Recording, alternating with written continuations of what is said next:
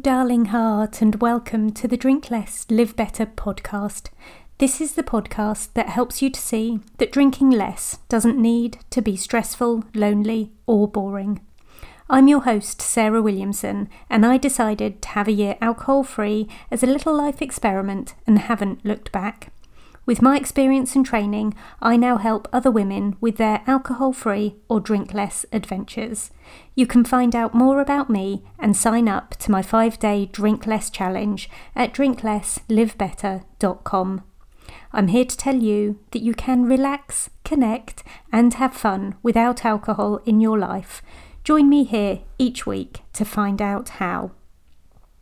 What will other people think? When I first decided to embark on my alcohol-free adventure, there were a lot of thoughts running through my head. I became a bit paralysed and unable to move forward for a while because my thoughts were running my feelings and emotions which were keeping me in that stuck place. Side note here, have a little listen to episode 27 if you are in the messy middle at the moment. One of the reasons I was so stuck was because I became overly worried about what other people would think about my choice to stop drinking. I found all sorts of ways to soften the blow for friends and family, and to change their way of thinking about my choice. I'd say, "Oh, I'm just not drinking today," or "I'm taking a break for a month to illustrate that I didn't have a problem with alcohol and to stop them trying to encourage me to drink." But of course, trying to make someone think a certain way is a surefire ride to disappointment town. People are going to think what they're going to think, and there's only so much you can do to influence that, and absolutely nothing you can do to control it. So maybe just stop trying.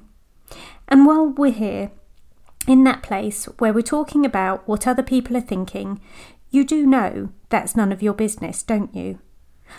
I say this with love and kindness. What you think of other people is your own private world, and the same is true the other way round. It's really easy to get hung up on explaining ourselves, from why we've made the alcohol-free or sober choice we have, to explaining our drink of choice on a night out. Perhaps you've got a night out planned, either with people you know well or with acquaintances. These might be people who have seen you in your drinking heyday, or people to whom you are a drinking clean slate. We might think, "Ooh, what will I say if someone asks what I'm drinking? What if they ask me why I'm not drinking? What if the waiter says there's no alcohol-free beer?" Well, I'm going to tell you this. If someone asks what you're drinking, you tell the truth.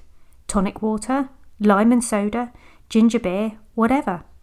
If someone asks why you're not drinking, you kick them in the shin and say, "It's none of your business, you nosy div. I'm kidding, joking. You smile sweetly and either tell the truth, "I'm taking a break at the moment. I feel better not drinking.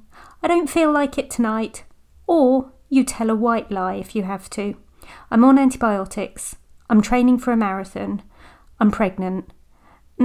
With those last two, be careful. You may need to actually run a marathon or produce a baby at some point. The point is, we think people are interested and we think they care. But I'm here to tell you, they really aren't. Once they've had 1 or 2 drinks themselves, they won't even notice who else is or isn't drinking around them. People occasionally question us when they feel defensive about their own drinking habits. But again, that's on them and not on you. Who cares what other people think? Really? Which are the other areas of your life where you think, "Oh, I wonder what XYZ friends or colleagues will make of my choice to be, I don't know, vegetarian, or get a new dog, or paint my sitting room dark green"? Never.